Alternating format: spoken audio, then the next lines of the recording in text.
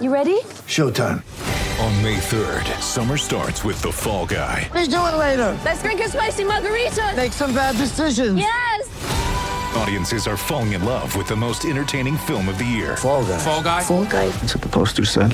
See Ryan Gosling and Emily Blunt in the movie critics say exists to make you happy. Trying to make it out? Nope. Because I don't either. It's not what I'm into right now. What are you into? Talking. Yeah. The Fall Guy. Only in theaters May 3rd. Rated PG-13. Get ready for the greatest roast of all time. The Roast of Tom Brady. A Netflix live event happening May 5th. Hosted by Kevin Hart. The 7-time world champion gets his cleats held to the fire by famous friends and frenemies on an unforgettable night where everything is fair game. Tune in on May 5th at 5 p.m. Pacific time for the Roast of Tom Brady. Live only on Netflix. Coming to you from Classic City, the capital of the Bulldog Nation. It's time for another edition of the podcast designed for the most die-hard Georgia fans in the country. Here are your hosts, Tyler and Charlie. What's up, guys? Welcome back to another edition of the Glory UGA podcast. I'm your host, Tyler, and we're switching things up just a little bit this week. Curtis, for some reason, got talked into going to Talladega with his girlfriend today, so he was not able to make it today for the podcast. But it's all good because we have our very own Stetson Bennett, our MVP, always ready to step in when needed, the superstar of the podcast, my co-host for today, Charlie.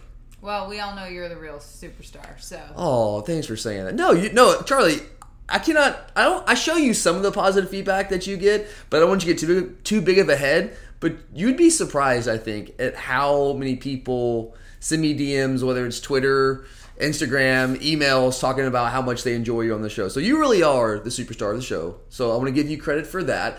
I don't think, though, that you've ever been on a recap episode, right? Not this season, for sure. Have you ever been on like an actual recap episode, like after a game? You think I'm going to remember that?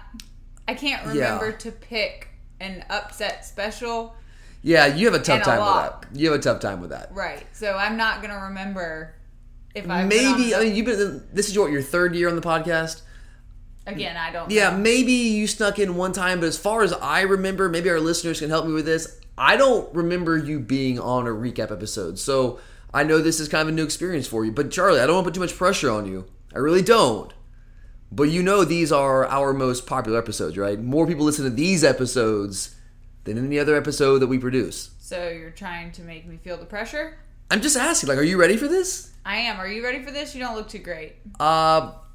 Yeah, I'm here. I'm trying to put on a brave face. I got my not my second shot, my booster shot for the vaccine today. So it's weird. I'm not feeling super great. The first 2 shots, I felt nothing. I mean, a sore arm, but today my entire body is just like in knots, and I'm very nauseous. So if I like randomly turn around and just vomit, don't think anything of it. I'll be back, no big deal. But no one needed to know that. yeah, I'm not feeling super great, but hey, you know what? Well, thank we got you. a podcast to record. Well, thank you for doing this for the listeners. And thank you, Charlie, for being here on such short notice. You're Filling in welcome. for Curtis at Talladega. Does he even like NASCAR? I didn't know. Does he? Never thought about him and Talladega in the same sentence. I mean, NASCAR is great for people.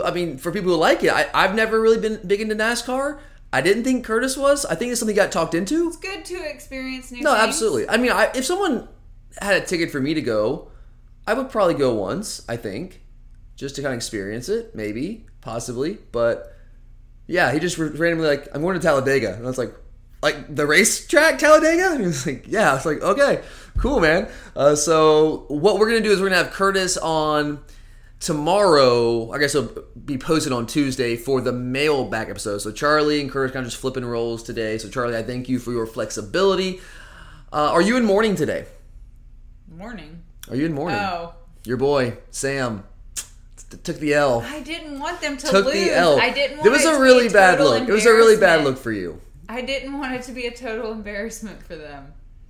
But I don't understand how you can say I'm a Georgia fan but I don't want us to embarrass the opposing team. I always want us to embarrass the opposing team. It's good for us if we embarrass them. 37-0 is not as that's fine. But like what we did to Vanderbilt, like that was just like mean. You didn't feel bad for Vanderbilt? No. I kind of did it for what they points, did, though. Like canceling on us twice.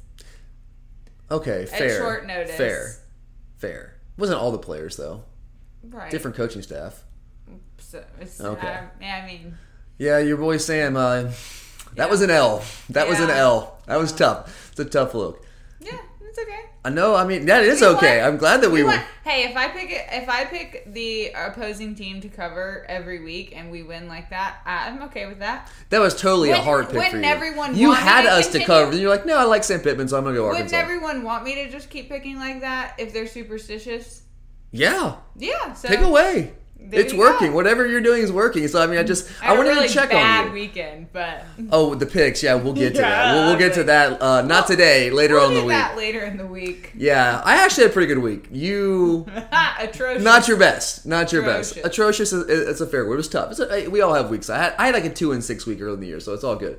But all right. So I just want to check on you, make sure you weren't like too much in mourning. I know that you and Sam were tight. I wanted us to win. I know. Yeah, I know you wanted us to win, but you just took it very far with the Sam Pittman love. It's almost like you have a personal relationship with me. Have you met the guy? It's weird. No, He's a nice guy. Yeah. He's a nice guy. You have a soft spot for nice guys. Yes, he's a good. I love Sam Pittman. Not a scumbag. No, I love Sam Pittman. I will always love Sam Pittman. Yeah, he's a great guy. Coach that's really in trouble this week. Might you be talking about Urban Meyer? Yep. Who? Ding, ding, ding. I think you hate him more than any other coach or any figure that was once associated with college sports. I do not have any respect for him whatsoever, from what I have seen. I mean, he's like you, like he's your Dan Mullen. For years, like, Dan Mullen's my guy like that. It's Urban Meyer. I mean, for just you. multiple screw ups. Oh, I mean, he's a weird dude. One last question before we move on a little bit here. Were you elite on Saturday, Charlie? Were you elite? I'm elite every day. Sure. Yes, you are every single day. But were you like extra elite as a fan? I mean, I was ready to go. Were you there? Yes. Early enough? Were you loud? Were you proud? Yeah. That doesn't seem super confident. I don't. Scream. How many barks did you let out? I don't really bark. Oh, come on. You're too good. You can't be too good for a bark. No. Okay, before this episode's over, you're barking. I'm gonna get you to bark. I'm not gonna bark. I'm gonna get you to bark some way, somehow. I'm gonna trick you into this. Not gonna bark. You never barked? I have. I just don't like it. It hurts my throat. It hurts you? Then you're not doing it right. Well, I need to save my voice for the show on Sundays. Fair enough. But all right, Charlie, before we get started recapping yet another beatdown, guess where I went last week? If you know me, you know. Alumni Hall? I made another stop at Alumni Hall. Usually it's a weekly stop. Do they greet you by name when you go in there? They don't, but they definitely know who I am. they like, oh, it's this guy again. And we have it's like I have a relationship with the people that work there without them like knowing who I am. Like not who I am, but like knowing my name or anything about me. I guess they know my name when I have to check out and stuff. But like, yeah, they know when I'm coming in, and I always spend it's like at least a 30-minute stop for me. And I go in there, it's like, yeah, I'm gonna be 5 minutes real quick, because I knew the official Nike coaches polos are out, and they're late this year, but they're out. And Alumni Hall had some in stock, so I went to go check them out, see if I liked them, see if because every year the coaches polos, the material's a little bit different, So I went to go check it out, try it on, and I thought it was gonna be a quick 5-minute stop, but no, I was in there for close to 40-ish minutes, because I get sucked in. There's so many great things. I walked out of there, Charlie, with 2 awesome new quarter zips. It's quarter zip season. You wouldn't know by walking outside, but it is quarter zip season. It's that time of the year. We're going to call it fall, even though we don't really actually have an actual fall anymore. But I got 2 really nice quarter zips. Trying Johnny O. I don't know if it's a new brand. It's new to me in terms of like making collegiate gear, making Georgia stuff. And guys, I got to tell you, the Johnny O stuff, high marks right now. Very comfortable. I love the fit. I love the material. Very soft. Awesome. Got me a red one. Got a black one. Both with the Standing Bulldog logo. You gotta love that logo. It's a classic one. So I got that. And of course, I can't walk out of there without buying a new Nike golf hat. I have a problem when it comes to that. So I got me another one of those. So I'm loaded up for quarter zip season, Charlie. And I was just checking their website, and they're getting even more of the winter gear coming in every single day. So I'm probably going to have to make another stop this week. And you guys should do the exact same thing. Again, all the winter gear, it is coming in. It's hitting the shelves hot. You can stop in store. It's in the Epps Bridge Shopping Center here in Athens. You can also shop online if you're not local. You can shop at alumnihall.com. It's a great shopping experience online.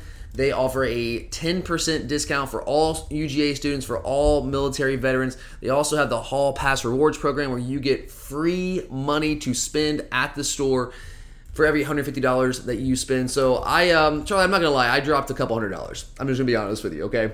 A couple $100. So I racked up like $30, $40 in Hall Pass Rewards. So I'll probably be spending that next week. So if you're looking to stock up on your winter Georgia gear, Alumni Hall is the go-to place. Again, it's inside the Epps Bridge Shopping Center here in Athens, or alumnihall.com. All right, so this is a little different for us today. Charlie, I usually drive these recap episodes, and I kind of set things up for Curtis to offer his analysis, but without Curtis here, I'm going to hand the keys over to Charlie, and I'm going to do my best to fill Curtis's role. And Charlie also had a few ideas about how to format the show today, so we have a few new wrinkles to throw in throughout the episode. It's Charlie's show. I'm going to hand it over to you, Charlie. You do things how you want to do it. So what's first on the agenda? All right, so I'm new to the recap episodes, but I'm also the quality control expert person for the podcast. You are. I always appreciate that. So Thank you. I listen to all of them, and I know that you guys like to start with a big picture look at the game, so let's start there. It seems like the Dogs just keep making statements this season, with the latest one being the 37-0 beatdown of Arkansas. That was a beatdown. Yeah. Sorry, Charlie. R.I.P. Sam Pittman. 30. That's not as bad as if it was like 62-0. Well, yeah, 62 is more than 37. Right, Correct. that's what I'm saying. But it's still a beatdown. Okay. Okay. So in your mind, what should be the biggest storyline coming out of the 37-0 win? Well, what should be the biggest storyline, or what is the biggest storyline? The quarterbacks is what everyone wants to talk about, right? Perpetually. It's always the quarterbacks. And I understand it's the most important position on the field. I'm just so tired of talking about quarterbacks, and we'll continue to talk about the quarterbacks because I know that you guys are interested, and this show is a show for you guys. It's a show of the people, so we'll definitely talk about quarterbacks, but I'm going to be honest, man, I'm just exhausted with the whole quarterback situation for years and years now. So I'm not going to start there. That's not the biggest storyline to me. In my mind, the biggest storyline coming out of this win over Arkansas is the fact that we found our run game.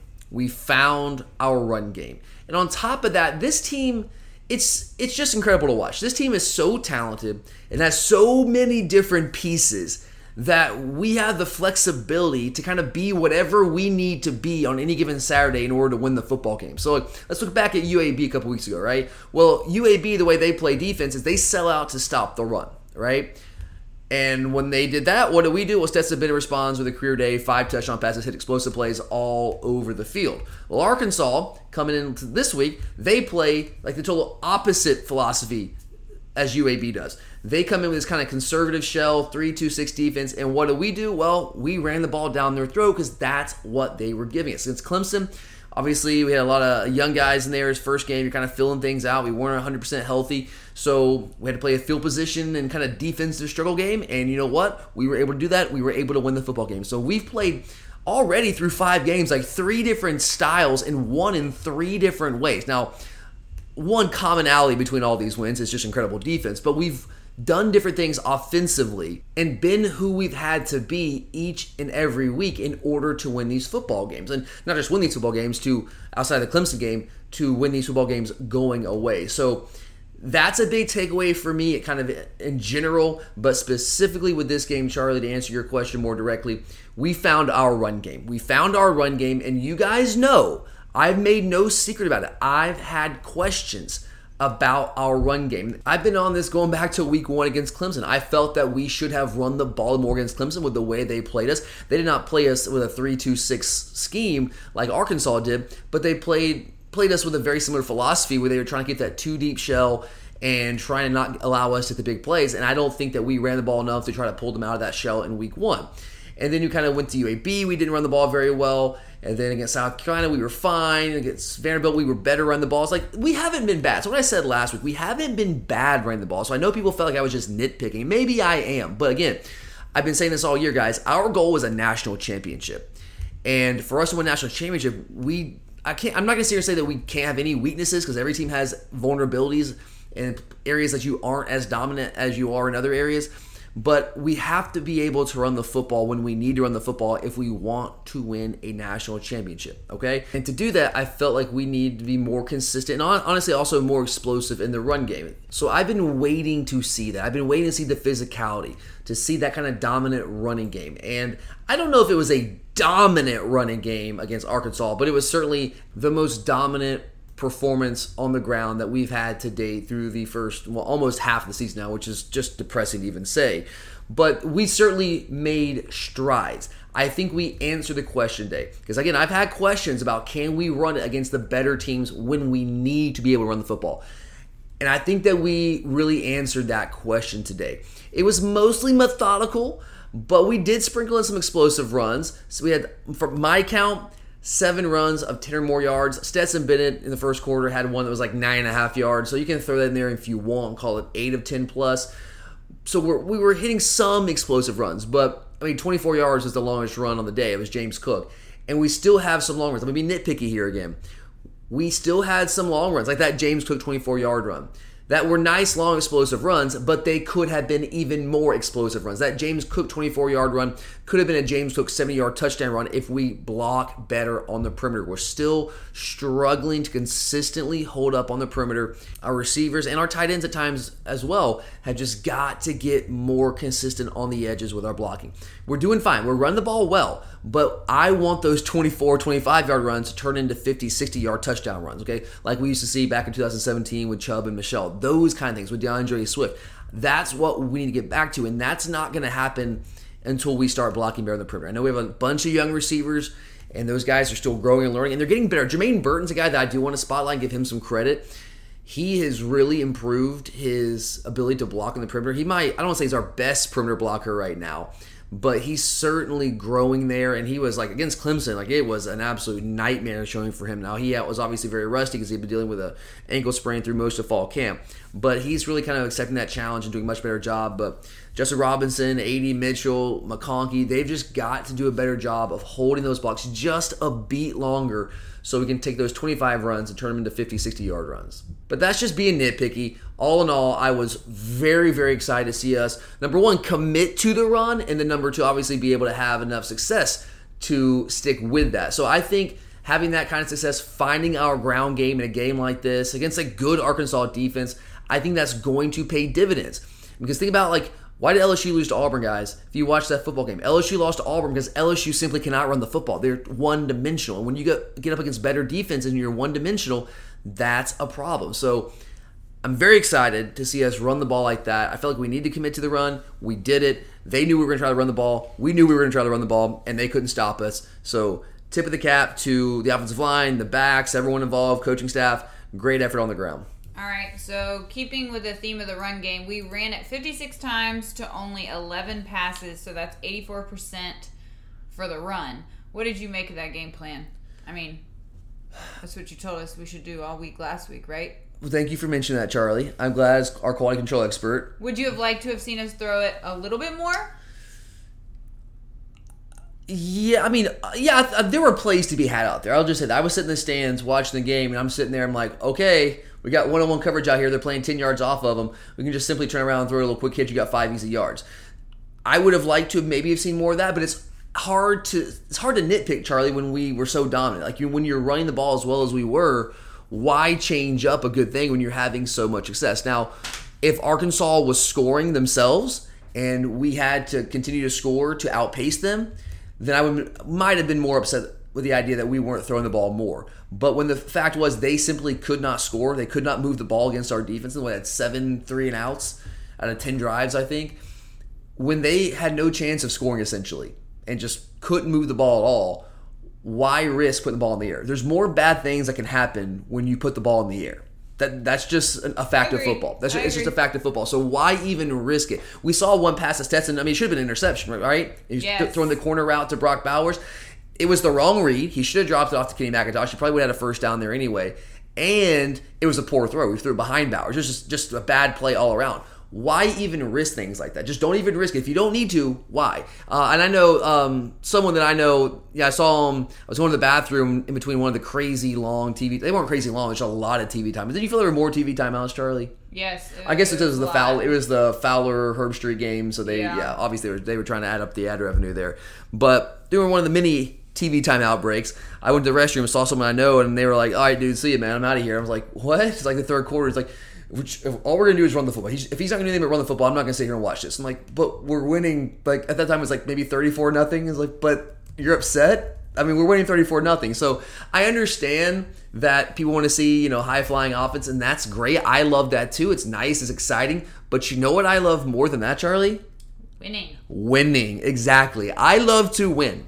And that's what we had to do to win this football game. It was a gorgeous game plan. Now, I know some of you are saying, gorgeous? How can you use that adjective to describe what we saw offensively? Because we were just mauling them, just pounding the football. But to me, that's gorgeous. That can be beautiful too.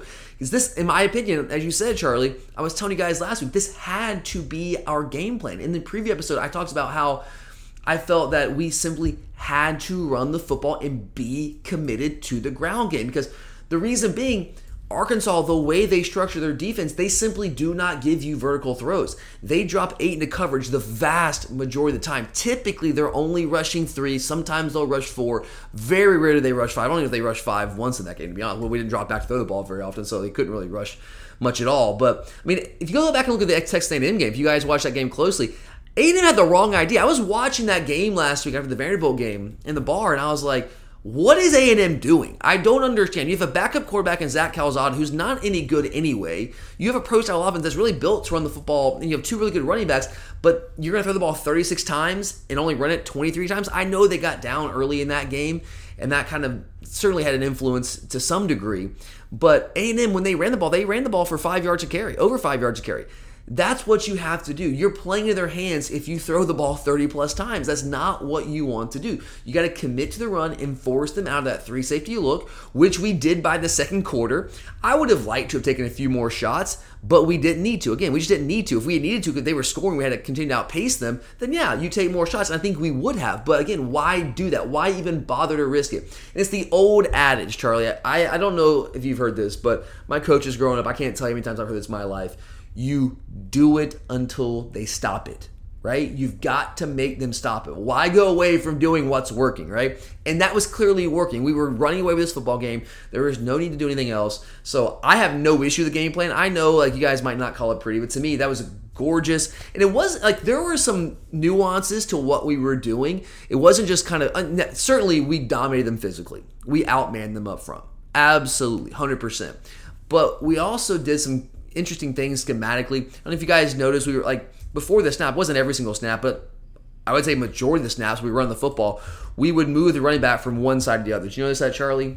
Where yes. The running back, I guess you can call it motion, we're basically just shifting from one side of the quarterback to the other side of the quarterback. Yes. The reason we do that, and the reason we were doing that against Arkansas, is because they set their front based off where their running back is. Okay, they call it the back front, and they base that off of where the running back is aligned. And so if we're moving very quickly right before the snap, it doesn't give the defensive line time to adjust their front and actually set to the back. So what we were doing in shifting the running back like that right before the snap, I think we got called for 1 false start. I think they called Zeus for 1 false start on it. But by doing that, we were basically running the ball into bubbles in their defense, into gaps, massive gaps in their defense, because they set their front to defend the run in one direction, but right before the snap, we're completely flipping direction on them, and they just didn't have time to recover. And when you already have 5 guys in the box to start with, there's already going to kind of be some natural gaps there. We were able to kind of exploit even larger gaps, even larger bubbles in that front, and we were able to have a lot of success with that. So a big part of it was certainly just out-physicaling them, but another part of it was the game plan and how Monken was able to just do small little nuances like that to create opportunities for our running backs to find space. When you need mealtime inspiration, it's worth shopping Kroger, where you'll find over 30,000 mouth-watering choices that excite your inner foodie. And no matter what tasty choice you make, you'll enjoy our everyday low prices, plus extra ways to save, like digital coupons worth over $600 each week. You can also save up to $1 off per gallon at the pump with fuel points. More savings and more inspiring flavors make shopping Kroger worth it every time. Kroger, fresh for everyone. Fuel restrictions apply. Mother's Day is around the corner. Find the perfect gift for the mom in your life with a stunning piece of jewelry from Blue Nile. From timeless pearls to dazzling gemstones, Blue Nile has something she'll adore. Need it fast? Most items can ship overnight. Plus, enjoy guaranteed free shipping and returns. Don't miss our special Mother's Day deals. Save big on the season's most beautiful trends. For a limited time, get up to 50% off by going to BlueNile.com. That's BlueNile.com. You're a podcast listener, and this is a podcast ad. Reach great listeners like yourself with podcast advertising from Libsyn Ads. Choose from hundreds of top podcasts offering host endorsements, or run a reproduced ad like this one across thousands of shows to reach your target audience with Libsyn Ads. Go to libsynads.com now. That's LIBSYN ads.com. All right. Well, I know that you don't want to talk about the quarterback situation. I really but don't. We have to talk about the quarterback situation. You're right. We have to. So, obviously, we still found a way to win another game without JT Daniels playing for us. But how concerned are you about the position as we continue through the toughest stretch of the season in October? This is a tough stretch. Now, maybe that's all relative. Auburn is fine. They're good. They're solid. They're a good, solid team. That's going to be a tough game because it's at Jordan-Hare, and that's just a tough place to play. We've seen that plenty of times. This is a tough stretch. You're right, Charlie. How concerned am I? I'm not concerned. Does that make sense? Okay. Like, I'm not freaking out about it, but there's certainly a level of concern because the fact is we are better with JT Daniels. Is that fair to say? I agree. I love Stetson Bennett. I value Stetson Bennett. I appreciate Stetson Bennett. I think he is the ultimate DGD, that kind of guy. He's just ready to answer the call and took a lot of heat last year for no reason, honestly. It wasn't his fault that he's short and gets balls batted down and we couldn't beat Alabama. He did his best. He was kind of thrown in that situation. He answered the call when he had to and won a lot of games for us. And he easily could have transferred out and he could have pouted, but no, he just gets himself ready, man. Just a really, really valuable player. I'm really, really glad that he's on our team. But Charlie, if he was as good as JT Daniels, then why was JT our starter? And why did Kirby spend all of fall camp and really large parts of the offseason whenever he was doing interviews talking about how excited he was about JT and how much he trusted JT? And JT was clearly our starter. So absolutely, JT is a better quarterback than Stetson Bennett. Absolutely, JT makes us a better football team. But saying that, I also have a lot of confidence in Stetson Bennett. Now, one thing that Stetson, we got to work this out of him. I don't know if we can. Maybe it's in his DNA. He's got a little bit too much of a gunslinger mentality.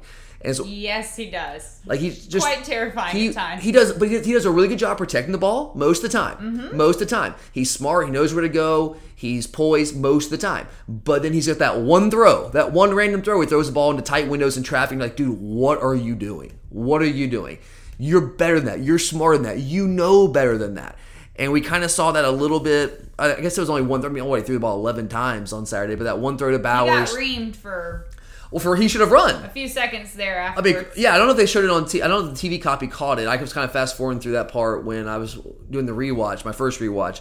But in the stadium, I guess it was was it the second and third quarter? I can't remember exactly when it was in the game. But it was a third down. He had an opportunity to run for the first down clearly and try to stretch it out and ended up throwing the ball away and there was nothing there. And Kirby, I was losing my mind in the stands. I'm like, it's a freaking first down. Just run the football. And Kirby went bananas. Did you catch him? Lit into him. Like he was yelling because Stetson was across the field. And Kirby's screaming. Sure still heard oh, him. Yeah, because Stetson turned his head real quick and he's like, oh, God. Kirby's like, get over here. And then he comes over there and they go to the TV timeout and he's still out getting after him.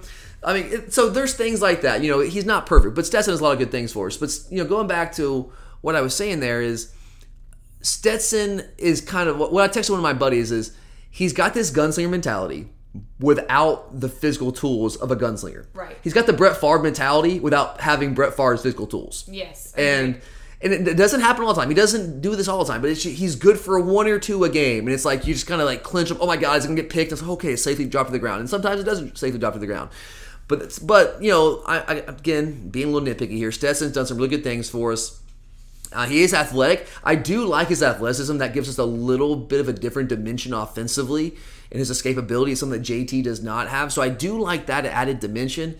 But again, the fact is JT is just a more polished passer. And honestly, in his limited playing time, he's only thrown the ball like 76 times maybe this year, something like that.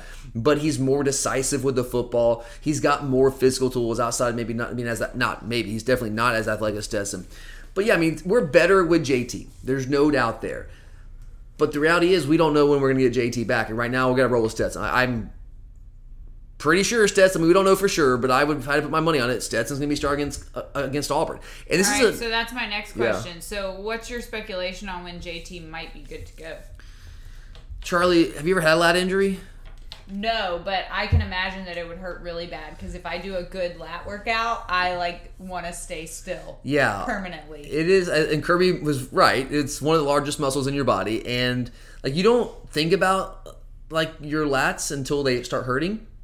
I haven't had a major lat injury, but I've had a little bit of a strain before in the past. I'm telling you, it's not fun. Even a slight strain is not fun because think about how much you move that muscle, Charlie. Just doing everyday little daily routine things. And it's just tough. And it's very, very painful. And the only way it gets better is just to rest it. So I don't know. I honestly don't know. They say it's a grade 1, which is the lowest grade strain you can have for the lat. So it doesn't seem to be too serious. But those of you who follow the NFL, Dak Prescott dealt with a lat strain. Kirby says it's not as serious as Dak's was. But it's just not something you want to mess with because it can linger. And again, the only way to get better is to rest. So I am certainly not optimistic that he's going to play next week. I'm not optimistic he'll play against Kentucky. I think maybe Florida is probably what I would shoot for right now. That would be my target day because you have the bye week where you don't have to do anything. He doesn't have to do anything at all. So I don't know. It would be gravy. It would be awesome if we get him back before Florida. But honestly, I'm not expecting to get him back right now. And that's just me. I operate from I don't want to say worst case scenario, but usually I prepare for the worst, hope for the best. I think, like Kirby said, we will get him back. It's just a matter of how long it takes to heal because you just got to rest it. But right now, I'm not really expecting him back until Florida. Okay. We'll see. It's certainly possible he can come back before then, and that's just pure speculation. But right now, I'm going to say probably Florida, and so we're going to have to roll with Stetson right now. We got some big games come up. At Auburn, we're better than Auburn. That's a tough place to play. And Stetson has played some football for us, Charlie. Has he played in an environment like that? No, but we're lucky that it's a 3:30 game and not a night game. We're lucky it's 3:30 game in October, not November, because if it's in November, 3:30, it's night by halftime. Right. It's a different animal. Yep. So, yeah, that's fortunate. He hasn't played, I know he played Alabama, but Charlie, you and I were both there. There were, 20,000 people in that stadium? 25,000 people? Fraction. Yeah, it wasn't loud. It wasn't loud like it's going to be at Jordan-Hare. So that's just a very different thing for him. He's never been in that kind of, I know he played at Arkansas last year, but again, it was a quarter full. So he's just never played in that kind of environment. So that's a different thing for him. That is something that I'm at least slightly concerned about heading into this game. All right. Well, he played at Florida last year. Yeah, but it's half and half. Well, but it's not a hostile road environment. But it's not like he's only played at home every game. No, he played at Kentucky. I was at that game last year, but I'm saying he hasn't played in a hostile road environment with a full crowd. That place is Charlie. We're number 2 in the country. That place is going to be popping. Yeah, I'm trying to give him credit. No, he's played on the road. It's just not in that kind of environment. Yeah.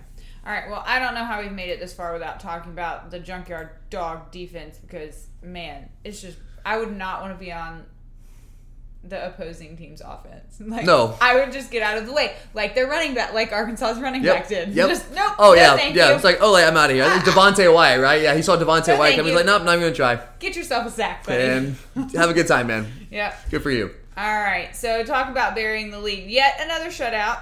These 2 shutouts against Vandy and now Arkansas are the first back-to-back shutouts for the Dogs since 2006 when we shut out UAB and South Carolina in consecutive weeks. That's nice. And they were the first back-to-back conference shutout since, can you guess when? Well, Charlie, I know when. You know when. It's 1980. And you know what happened in 1980? Charlie, why would you put that bad juju on me?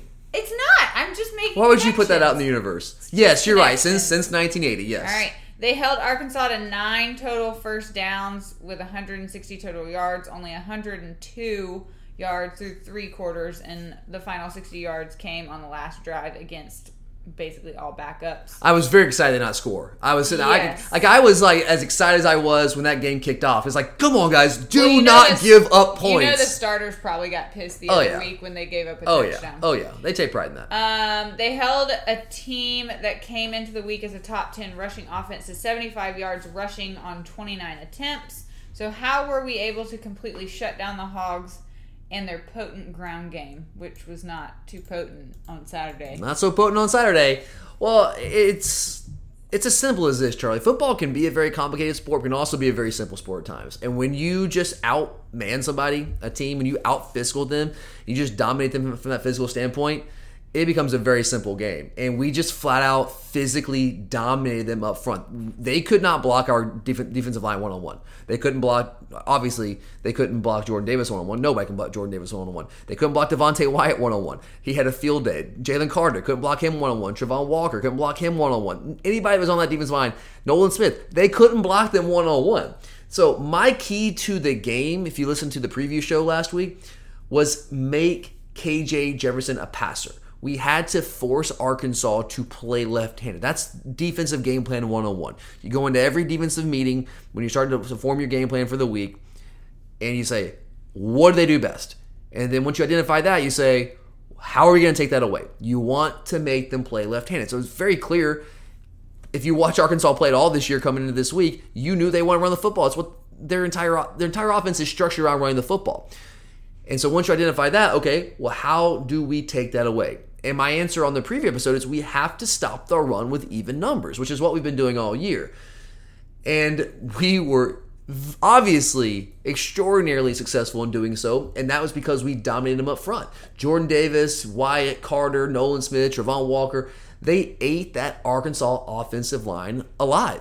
And I told you guys last week when we were doing the preview show, Arkansas has done a good job with the ground game, the top 10 in the country coming into this week, or last week. They were, I think, number 8 overall in the country. But it wasn't based on an overpowering offensive line. Sam Pittman had not recruited those guys yet. Doesn't have those guys in the system right now. It was really based on scheme and the fact they have a quarterback that can run the football the way that he does, and they get the numbers advantage, and that most teams aren't able to overcome that numbers disadvantage. But their offensive line is not overpowering. And for us, we're so strong up front, in the front 7 or front 6 now, that we were able to overcome the numbers disadvantage that was presented by Arkansas's quarterback. It was presented by KJ Jefferson because we just were defeating blocks one-on-one. They had no answer for that. So it was really, again, football can be very, very simple sometimes. They had to force us to bring safeties in the box so that they could take those vertical shots, get one-on-one matchups with their stud receiver, Treylon Burks. I know we held him, 3 catches, 16 yards, something like that. And so if you watch that game, it's the first time you ever seen him play, you're like, well, this guy's nothing. No, guys, Treylon Burks is legit. He's as good as there is in the league at receiver. But we simply did not give them opportunities to set up one-on-one shots to him like A&M did because we're just better up front than A&M is. It's that simple. DeMarvin Leal is a good player for A&M. They are not close to as dominant as we are in our front 6. They're just not. So they had to roll safeties down the box because Arkansas was able to get their ground game going, and they set up those one-on-one opportunities. And then, you got an 84, 86-yard touchdown catch for Treylon Burks and man coverage out there. We did not give them those opportunities because we did not have to roll safeties in the box. It's really that simple. And everything they do is build off the run game. If they can't run the football, Arkansas can't move the football. And that's what I told you guys coming into the week. That's what they do. They run the football. If we stop them from running the football, I think we had a question, Charlie, on mailbag last week. I think someone asked us, if we stop the run, can this be a blowout? And my answer was yeah, if we completely shut down the run. I wasn't sure we'd be able to shut down the run to the degree that we did because they, in my opinion, I will still say, they presented more of a challenge to us stopping the run because of the fact they had this mobile quarterback. It's kind of a big, powerful, unique runner at 245 pounds, like some Cam Newton in him. Not obviously Cam Newton, but that type of running back or type of quarterback. But everything they do offensively is built around the run, and it was a great question. If we were able to shut down the run, then yeah, it was going to be a blowout. I just didn't know if we would be able to shut down the run to the degree that we did, but ultimately, obviously, you guys saw exactly what I saw, and we were able to completely dominate them up front. And look, the team that's going to challenge us on defense is a team that can either A, run the ball well enough to pull us out of a 2-deep shell, and I don't know if there's a team in America that can do that right now. Maybe. You can never say never, but I haven't seen that team yet. Or it's a team that features an offense that has a dynamic passing offense, a la 2019 LSU, that can just throw the ball all over the yard. Because I'm still not convinced we're elite in the secondary. I think we're really good in the secondary. I don't know if we're elite. But we are so dominant up front in the front 6 that it just hasn't really mattered to this point. But those are the kind of teams that can challenge us. Someone that can run the ball well enough to force it out of that 2-deep shell and can hit some plays in man coverage, or a team that just has crazy playmakers out wide and a really good quarterback like LSU did back in 2019. But if you look at the rest of the schedule, Charlie, I don't know if you look too far ahead, who fits that bill? Who fits that bill in our schedule the rest of the way? Who can run the ball on us and force it out of that look? Maybe Florida. Maybe Florida with Emory Jones. Maybe. Kentucky. Kentucky? You think they're going to be able to run the football on us and force us out of a TV show? I mean, they're going to try. They're going to definitely try. They have a really good offensive line. They have a mobile quarterback. They have a good running back. I think they could challenge us, certainly. But I don't know. Right now, I would give the edge to our defense right now. Is there a team on the schedule that has a passing offense that's just going to light us up? No. Not right now. Not that I've seen. So, I don't know, Charlie. Alabama and SEC championship. Yeah. I'm just. I mean, I don't want to get too far ahead of myself. I really don't. I'm gonna live in the now. We cannot get complacent, as Kirby says. As fans, we can't get complacent. All right, guys, don't get complacent. Be elite. But if you look at the schedule, you just kind of look around down the stretch here, and it's like, okay, all these teams that we're playing next couple weeks: Auburn, Kentucky, Florida. What do they all do best on offense? Well, they run the football. Well, Charlie, that's playing right into our strength defensively. So I don't know. It's interesting. I mean, obviously, anything can happen on any given Saturday. I truly do believe that. But right now, I just don't know who that team is on the schedule. All right. We'll see. Thank you for that breakdown. All right. Well, since I'm in charge of the show today, I want to give some love to a part of the game that you and Curtis don't talk about enough on the episodes, and that is special teams. Shots fired. Okay, so you're just calling us out here? Well, typically we probably don't need to talk about it that much. But you're right. It is a full third of the game. Yes. It's something we should talk about more. I'll grant you that. It was a little bit of a mixed bag on Saturday with at least 4 penalties. The same penalty 4 times. Yes, and a block punt for a touchdown. Which is fantastic. Kudos, great. Dan Jackson. Did you see Dan Jackson looking for the ball? Yes. Where is it, man? Where is it? Yeah. I actually watched that replay about 20 different times because it was hilarious. He touched it. He just didn't know where it went. He was just looking in the sky, man, twirling around. It was awesome. He was very aware. He was prepared. He was. He wasn't going to give up until he figured out where it was. What did you make of the special teams play on Saturday? Well, the penalty thing, the illegal motion is basically because we didn't have enough guys on the line. Right, had too many guys in the backfield. And to me, what happened there, because it's hard to imagine, Charlie, that we've been doing it right all season long, and then we go into this game and we just can't get it right. You know what I mean? Yeah. So, in my mind, what probably happened here is that Arkansas, when they were watching the tape, they identified something that was up with our alignment on the punt team and saw that maybe we were aligning with too many guys in the backfield, whatever. And so they alerted the referees to that before the game and were probably like, hey, when Georgia punts the ball, their alignment's all messed up. It's a penalty. So watch for that. And so referees were watching for it, and they threw the penalty 4 different times. That's why we didn't fix this. We're like, well, what's going on? Like, what? Just line up like you normally do. And the players were, and then get more penalties. So that's probably what happened there. That's not altogether uncommon. Coaches do that. If they see something on tape and they think that a team is getting away with, like, let's say a pick play, right? Like Dan Mullen with Florida pick plays, right? Well, you might say, hey, ref, before the game, shake your hand. Thank you for doing this. Have a good game, but also watch out for this. Florida does this. Georgia does that. And teams do that. They kind of alert the referees to things that they've picked up on tape. And that's not altogether uncommon. So that's probably what happened there. But that's a very, very easy fix. It's very annoying that happened 4 times in the same game. 4 times without it being fixed. 4 times in the same game. And Charlie, like when we're beating a team 37-0, it's no big deal. We can just be annoyed by it. But when you're in a dogfight, I guess week 1 we were in a dogfight. That can cost you a game. Those kind of things can really come back to hurt you. You can't have dumb penalties like that. And also, we had a block in the back. We should have had the ball, I want to say, on the Arkansas 40-yard line in the first half, maybe the first quarter. And Justin Robinson, and I saw it coming a mile away. I was sitting there watching, oh my God, he's going to hit him in the back. He's going to hit him in the back. He's going to hit him in the back, isn't he? And sure enough, he did. He didn't need to do it. And did that hurt us in the grand scheme of things? No, because we were just that much better than Arkansas. But we will play even better teams down the stretch. And if we want to accomplish what we all want to accomplish this year, we're going to play better teams, and doing that kind of stupid thing against better teams will get you beat. It will flat out get you beat. And I know we're not being challenged right now, but at some point we will, and those kind of things will start to add up, and those kind of things can cost you football games. So we just got to clean that kind of stuff up. But all in all, I thought it was a pretty good special teams performance outside of the penalties there. Dan Jackson, the block punt. It's hard to call it a bad special teams performance when you have a block punt for a touchdown. That's pretty big there. I want to give Dan Jackson some credit, man. Dan Jackson really timed it up perfectly. He wasn't showing pressure. He was lined up in his spot where he's kind of just a spy there to make sure they're not. Well, he starts out as a spy to make sure that they're not going to do a fake punt, and he goes back and blocks, right? But you guys saw the kind of weird formation. They had the punters kind of like offset from the center. And so they kind of had, again, natural gaps there. And so he timed it up perfectly right as the ball was snapped and just shot in there between that gap and blocked the punt. They couldn't get to him in time, couldn't react to him in time. Of course, Zeus recovered. He had 3 touchdowns on the day. But that was Dan Jackson, man. Great play by Dan Jackson. You got to give Will Muschamp some credit for identifying that and setting that play up. It doesn't happen by accident. So that was awesome. I also want to throw a shout out here to Pod. We know he was struggling a little bit to start the season, and that was slightly concerning.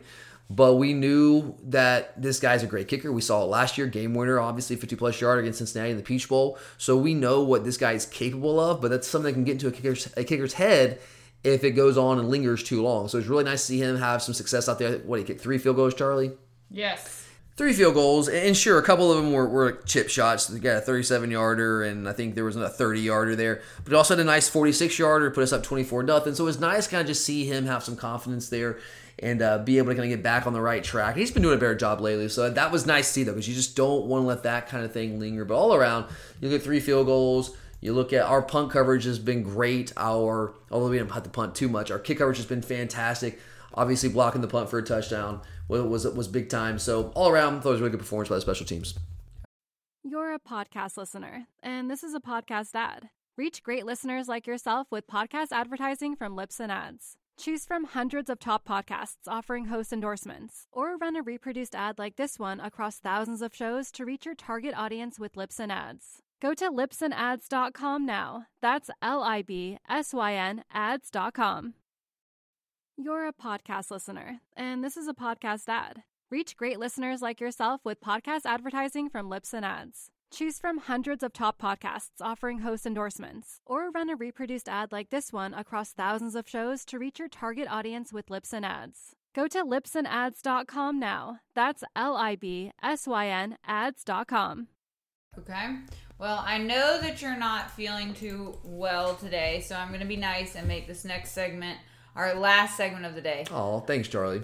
I'm calling this the bonus round, and this is going to be where we cover some of the other players and performances from the game that maybe weren't headliners.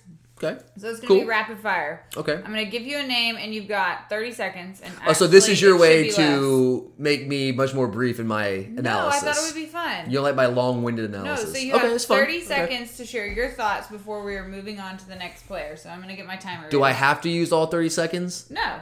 So I could just say like 2 words if I want. Sure. So whatever I want. You but really don't feel well but today. max of no. I mean, I don't feel well. I don't feel well. Economy of language. I'm using 2 words to describe economy of language. player. I like that. Economy of language. Yes. I don't feel super well, but you know what? We're here. We're making it happen. All right. Ready?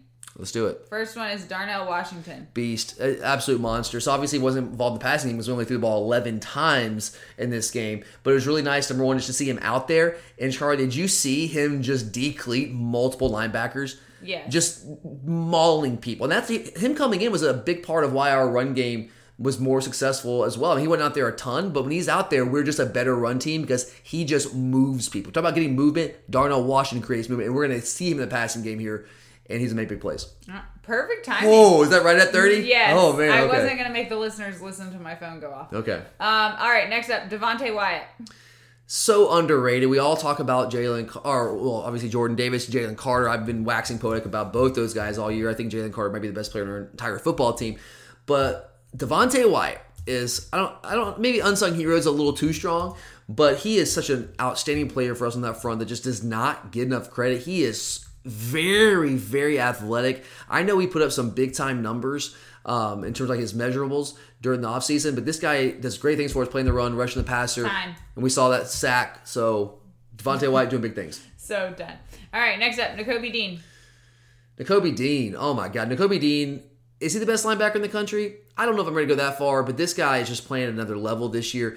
Now, we're doing a great job scheming things up and giving him opportunities to be aggressive, play downhill, but he's now second on the team in sacks. He chases guys all over the field. He's the leader out there. He knows what to do. He's instinctive. He plays the run well, even when it's right at him, even though he's a little undersized. So he just continues to do big-time things for us, and he's as good a linebacker as there is. We'll at least say that. All right, come on. Doing well. All right, is that under 30? Yeah, it was, barely. All right, next one, Dan Jackson. Love the guy. I hope you guys had a chance to listen to Kirby Smart's post-game press conference. Towards the end there, someone asked him a question about Dan Jackson, and he just was gushing. Kirby Smart doesn't gush all that often, Charlie. He was gushing about Dan Jackson and how much how much respect he has for this player and this guy and what he means to him. And I had kind of echoes. I don't know him, obviously, like Kirby does. Not even close. Don't know the guy at all. But you kind of root for guys like this who come in unsung, walk-ons. By all means, shouldn't be playing at all. But you know what? He's an athlete. He works hard, took advantage of an opportunity. And he's not only out there on the field, but making plays for us and doing big things for this team. So I'm really excited. He's one of those guys that just, you really are excited to have a guy like that on your team. All right. You went a little over on that I'm one. sorry. All right. Next one. James Cook. Oh, Charlie, did you know James Cook can't run between the tackles? I mean, how many times you heard that in your life? Fixed that last week. Yeah, how many times you heard? Yesterday was when that happened, Charlie. I know. I mean, how many times you heard that? And I know he's gotten a little bigger and bulked up a little bit, but this guy is running hard. We all know what he can do out in space, but he's also making plays between the tackles, running hard, being physical. I mean, he led the team in rushing yesterday, so got to give a shout out to him. It's really good for him that he came back. It's good for us. I think it's also going to help him in his draft stock. All right. Next up, Kenny McIntosh. Oh, another running back here. I love me some Kenny Mac. I know you love Kendall Milton. I love Kendall Milton. I think Kendall Milton long-term might be the best running back on the roster. I like Kenny McIntosh, too. Kenny Mac is so versatile. Like, he's kind of like a cross. Like, he's not as big and strong as Zeus, obviously, but he's kind of a cross between him and Cook in a way because he's very valuable at the backfield. We saw the longest pass of the day was in the first quarter to Kenny Mac. I think that second drive puts up 14-0. So he's very valuable as a receiver. He's just so elusive in space. He's got a little twitch to him. Runs hard, got some physicality. I think Kenny McIntosh he's an SEC starter. I mean, so many teams in this league he's going to start for. Love him. Okay. All right. After Kenny McIntosh, let's go with Justin Robinson. Okay, Justin Robinson, guys, I'm very high on his long-term potential. He's got the physical traits, 6'4", about 220, 225, big guy. Can be a really good receiver for us. Going to be a good receiver for us. And he's going through some growing pains right now, but he's got a couple drops past couple games. He should be a really good blocker on the perimeter because he's big and physical and strong, but he hasn't been great out there. He's got to continue to grow there. Made a special teams mistake with the block in the back, but he's going to be good for us. I'm glad he's getting a chance to kind of grow through these and improve right now, but he will be good for us. He's just not quite there yet. Okay. We have two more. Next one is Broderick Jones. Broderick Jones. Okay, so he got out there, in the first half, left tackle, moved Salyer into right guard, which is kind of what we've been asking to see more of. I told you guys coming into the week that I didn't think it was the game to kind of throw him out there as a starter at left tackle, and I stand by that, but we had a lead, so it was nice to be able to get him out there, and I thought he did some really good things. One thing that he struggled with throughout the season at this point, he's played well when he's got a chance, but he's got to work on just sticking with his blocks a little longer. I thought he did a better job there on Saturday, so I think we want to... I think our coaches want to pull the trigger and have him start left tackle, but they're just not quite ready yet. But the more game reps he gets, the more opportunities he's going to have to earn the coach's trust. And I think there's certainly a chance by the end of the year we might see him be our starting left tackle. Wouldn't shock me. All right, and the last one is Kirby Smart. Kirby Smart. What can you say about this guy? I mean, everyone, he's just a popular punching bag, You have all the national media say, well, Kirby's just a great recruiter. He doesn't know how to coach. And I can't tell you how many times I've heard from people in the national media, listen to different podcasts and radio shows out there. They're just waiting for Kirby to have that Kirby game where we just lose to an inferior opponent. And those things have happened in the past, but he's just a popular punching bag with that kind of stuff, quarterback situation, all of that. But all this guy does is have us in contention for playoff berths. Now, we've only made the playoffs once, but we've had three straight SEC title game appearances before last year, obviously with the COVID year and some issues with quarterback. But this guy is an elite coach. He is not the best coach in the country because Nick Saban's still out there. But Kirby Smart, I think we need to stop and appreciate him more than we do. I'm not saying that you can't criticize the guy. He does some things at times that I think certainly warrant criticism. But I think he does far more good things than he does things that warrant criticism. And I think we just need to appreciate the man a little bit more and what he's built. It's hey, this defense, guys, it doesn't happen by accident. Kirby Smart is the architect of this defense, okay? These players are great. They're out there and doing their thing. But this program, this team was built by Kirby Smart. So let's just appreciate the guy a little bit more. Okay. And I have one more question for you, so I lied. Last question. Is Georgia the best team in the country? I feel like you're just setting me up here. I feel like you're just trying to get me to put some bad juju out there in the universe. No, it's a question. Normally, in the past, Charlie, I would hate to answer this question affirmatively because I'm a very superstitious person when it comes to Georgia football, and I feel like saying those things out loud just puts that bad juju in the universe, and it's going to somehow screw us over. But you know what? I'm trying to get over that, right? I'm conditioned by the years of, growing up, it was Ray Goff and Jim Don and then Mark Richt. And Rick was so great for us, but you just don't say these things out loud. But you know what, guys? Kirby's right. You got to be elite, all right? And part of being elite is having that confidence. Not cockiness, but confidence, and understand that you are very, very good. And you know what, Charlie, right now, I'm going to say it. I think it's pretty clear that Georgia is undoubtedly the best team in the country. The idea that Alabama is still ranked number 1, I think this week we got bumped up to 9 first-place votes. But the idea that Alabama is still ranked number 1 this season, based off of this year's performance, it's just crazy. Look, Alabama is really good. Maybe it's not crazy. Alabama is really, really good. It's not crazy to say Alabama is the best team. If someone has that opinion, I disagree with you, but it's not insane. But I said this last week, I firmly believe if you're basing the rankings off of this year and the performances of these teams in 2021, Georgia has clearly been the most impressive team. Alabama might have a better win over Florida, but is that a better win now? They just lost to Kentucky. But I think Kentucky's pretty good. I've told you guys that going back to the preseason. But yeah, maybe you can say Florida has the better win, and Ole Miss at home is a nice win. I just feel like we dominated Arkansas more so than Alabama dominated Ole Miss. I just feel that way. And I think if you look at each performance, we've just been consistently a little bit better and more dominant than Alabama has been. And neither team is perfect. We do have some areas where we continue to need to improve, absolutely. I just think Alabama has more holes and more vulnerabilities than we have. I think they're better at quarterback right now. I would take Bryce Young over Stetson Bennett. We'll see when JT gets back. But right now, they're probably better at quarterback. Not probably, they are better at quarterback. But we're better defensively. And I really don't think it's all that close. I think we have a better run game. I just think we have more weapons on offense overall. So I think, yeah, we are the better team. I think we are the best team in the country. And maybe for the first time in my life, Charlie, I feel okay saying that. Like I've thought that in the past in certain years, but I've kind of kept it to myself without saying it out loud because, again, I just don't want to like screw over our team. But this is a different team. This is a different version of Tyler. So I'm going to say, yes, we are the best team in the country. All right. And that could change, but I think we're the best team in the country right now. That's it? If we lose on Saturday, it's because you said that. God, Charlie, I know. Now I instantly regret saying that. So thank you for again. You set me up. All of Dog Nation will blame you. No, don't blame me, guys. Blame Charlie because she's the one that asked the question. She set me up. It's her fault. I just answered the question. That's all I did. Okay. Just answer the question. We all hope you feel better. And thank you. We will be back later this week. Well, Tyler and Curtis will be back. Yeah. So Curtis, we're flipping things around this week. Curtis will be back with me on Tuesday for our mailbag episode. Does it feel weird to not be on the mailbag episode? To be on this? I mean, not really. I'll give you a round of applause, Charlie. For your first appearance on our recap episode. I thought you handled yourself very well.